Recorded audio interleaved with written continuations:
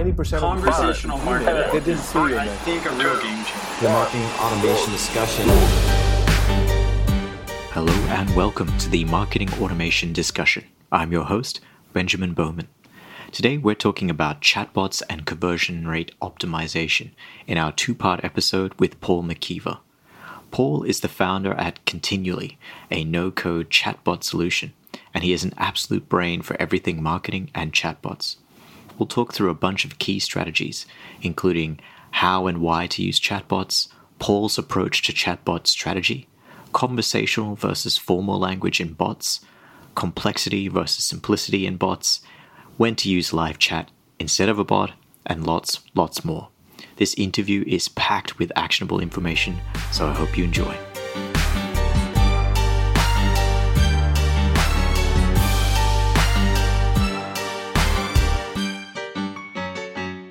Hi, Paul. Thanks for joining.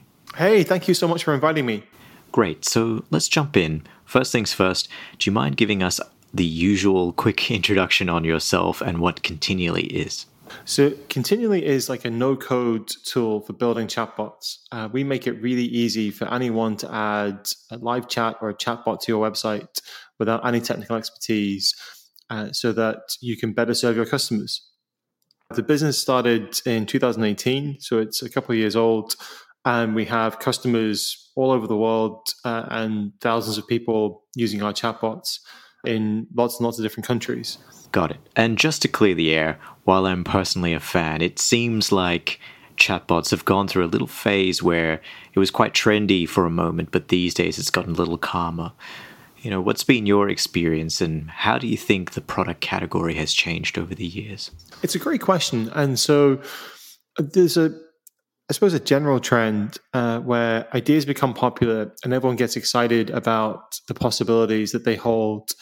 And it's always hard to live up to the hype. And so what I suppose I saw happen is that there was tremendous enthusiasm for something that was a vision of what might be possible in the very distant future, in the long term. And what happened is that it was very difficult to realize and live up to those expectations. So a lot of the initial thinking around chatbots in 2016 that I saw were consumer brands like 1-800-Flowers setting up a chatbot and thinking of chatbots as a channel for distribution and as a way to build reach on platforms as an alternative to things like search. That's not what I think has been the most interesting thing about chatbots.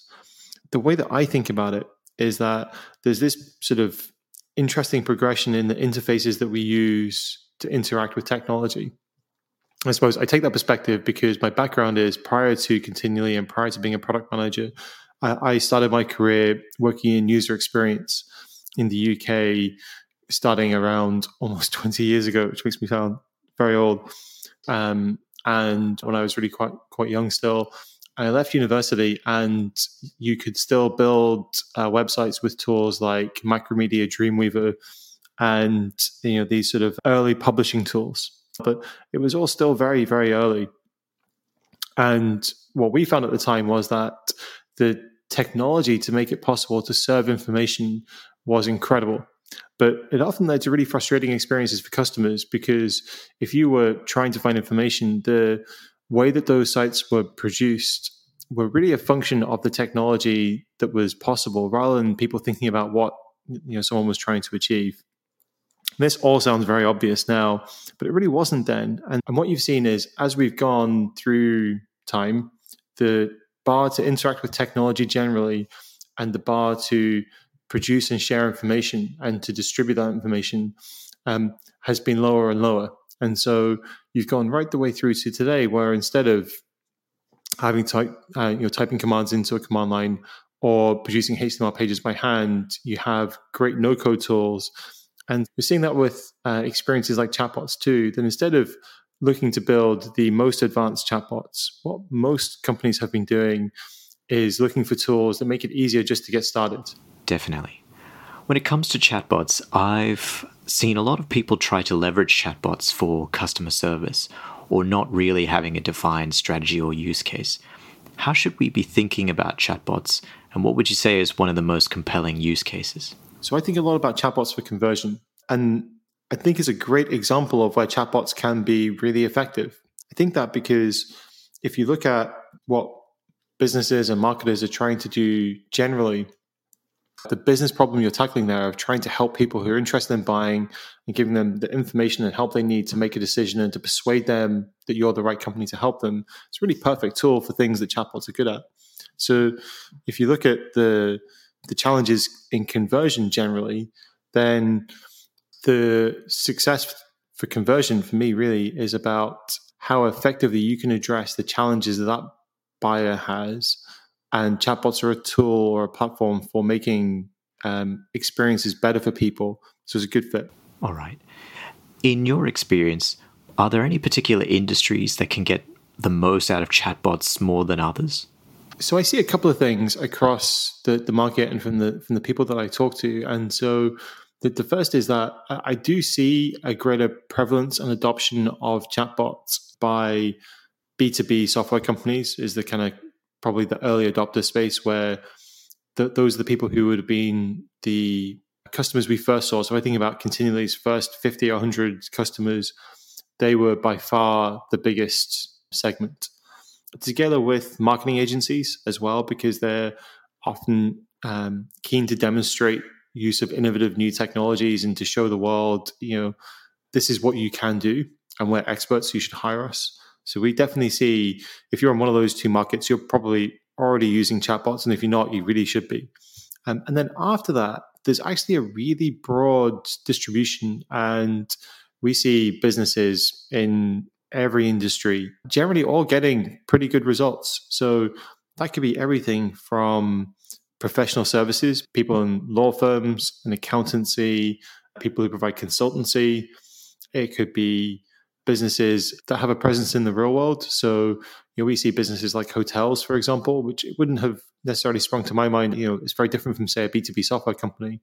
So again, it's something completely different, right down to small local businesses. So, there's a local hairdresser in the UK using a chatbot. I mean, so it's something that really can work pretty much anywhere.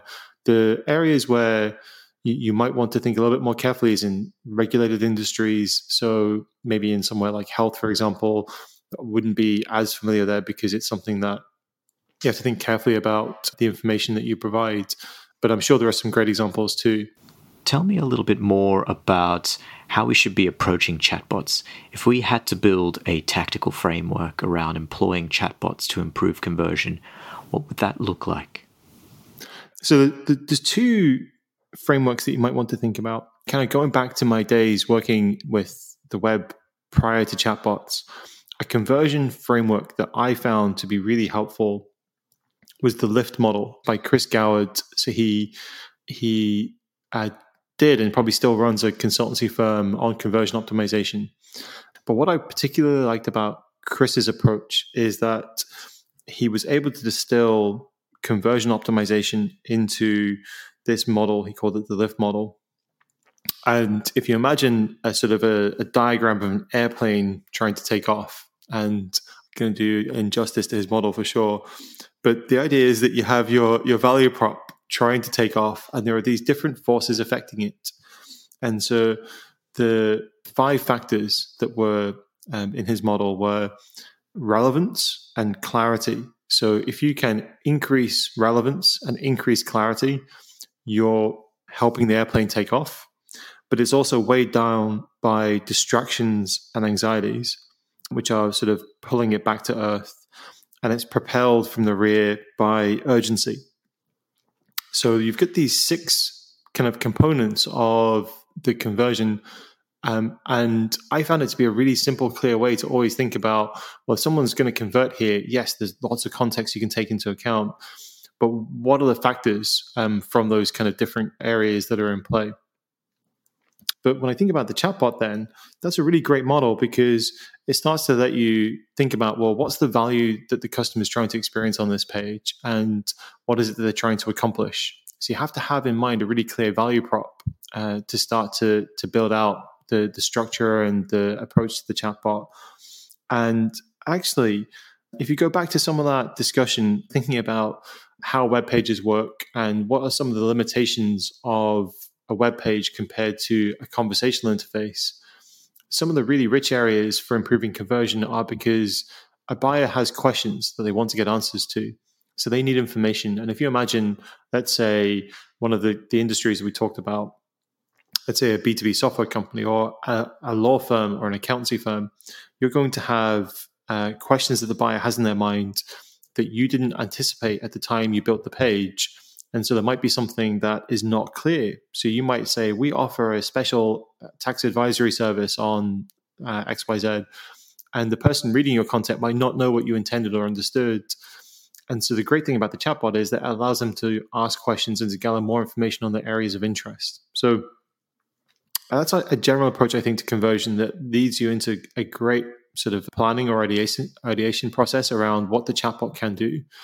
So the second part that I mentioned is I would firstly look at the kind of scope or coverage that you want to serve with the chatbot. So if I was looking at a customer adopting a chatbot, I would look at the scope of their site in Google Analytics and think about where is the traffic going? So what pages are people visiting?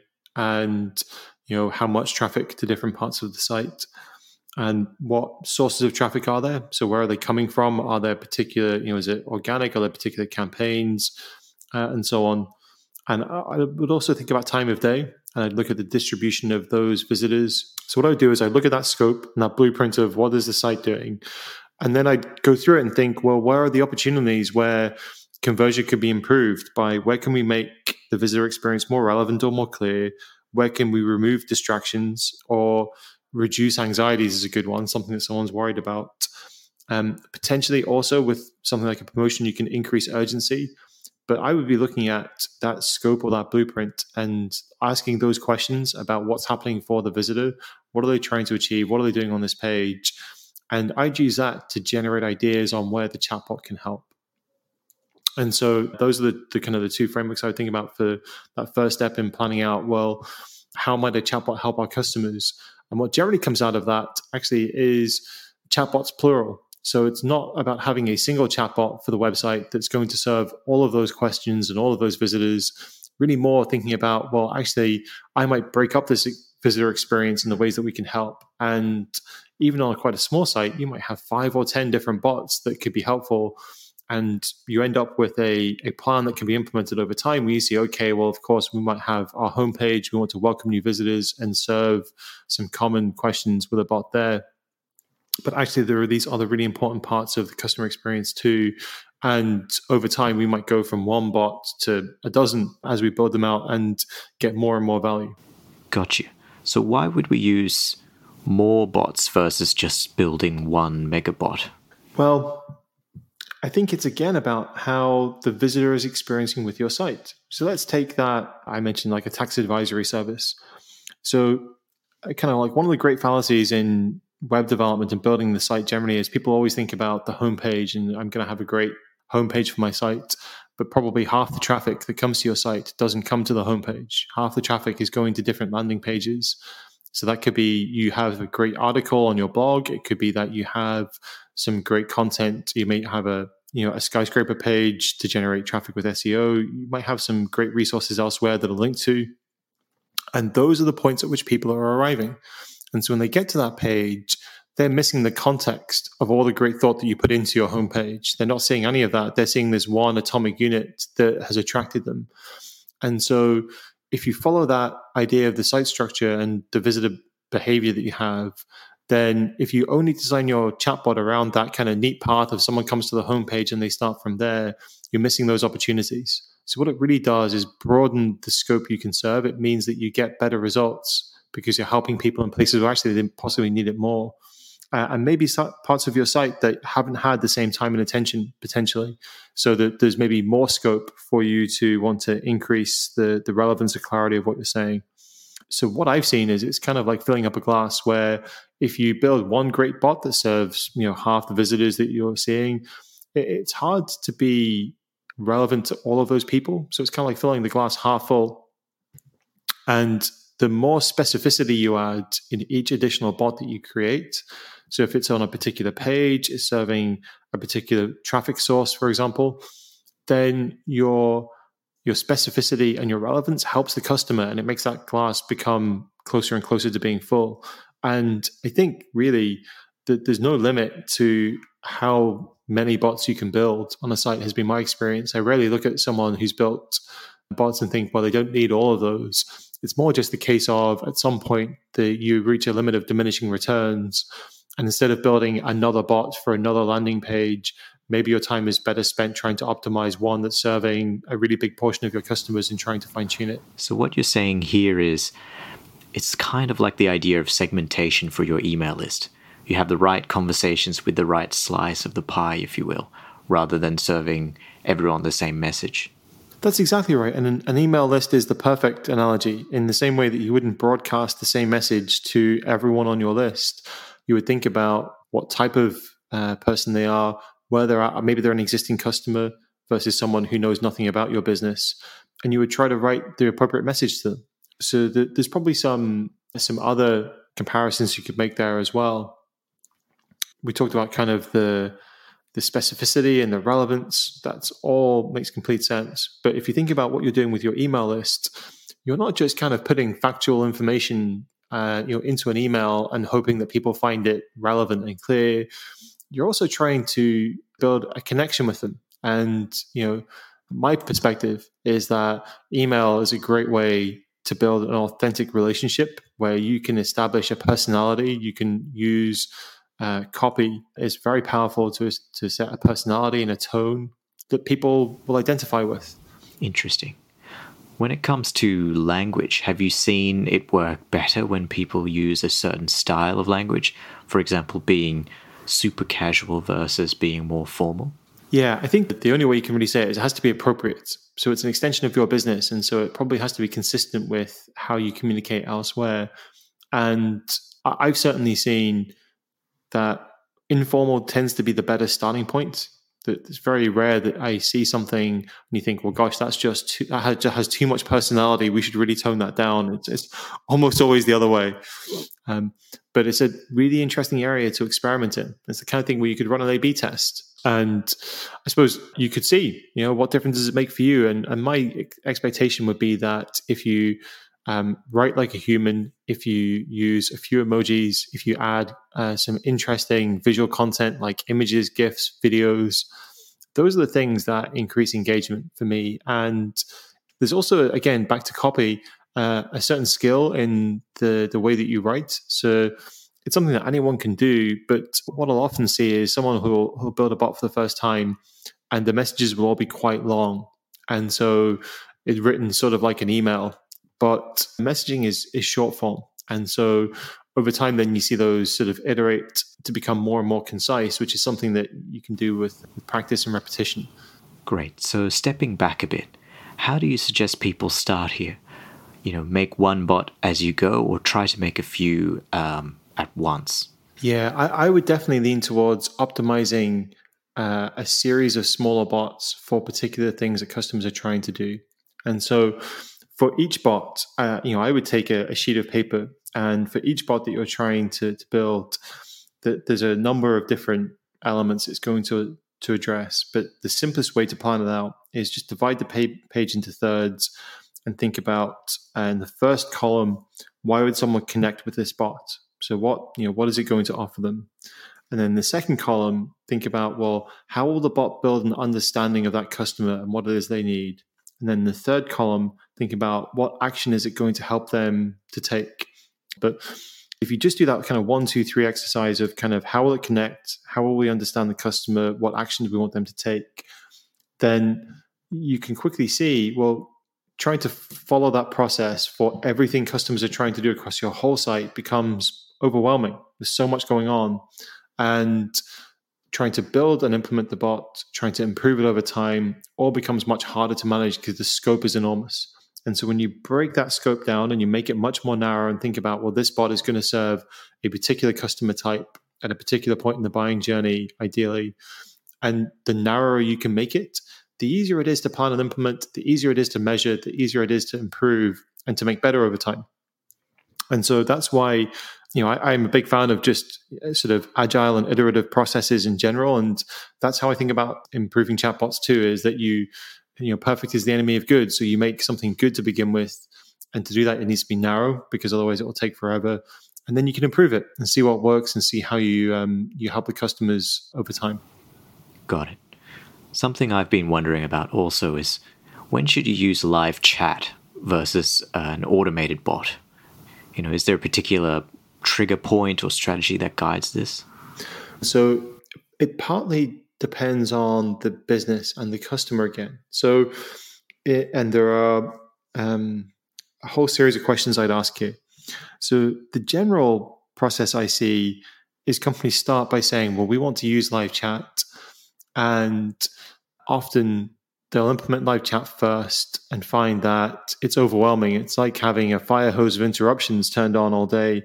And unless you have a dedicated team whose sole focus is to manage those incoming questions, it can be really disruptive, especially in smaller businesses where maybe there's a key person like a marketing manager or an inbound sales person who's handling those questions, but has other things to do as well.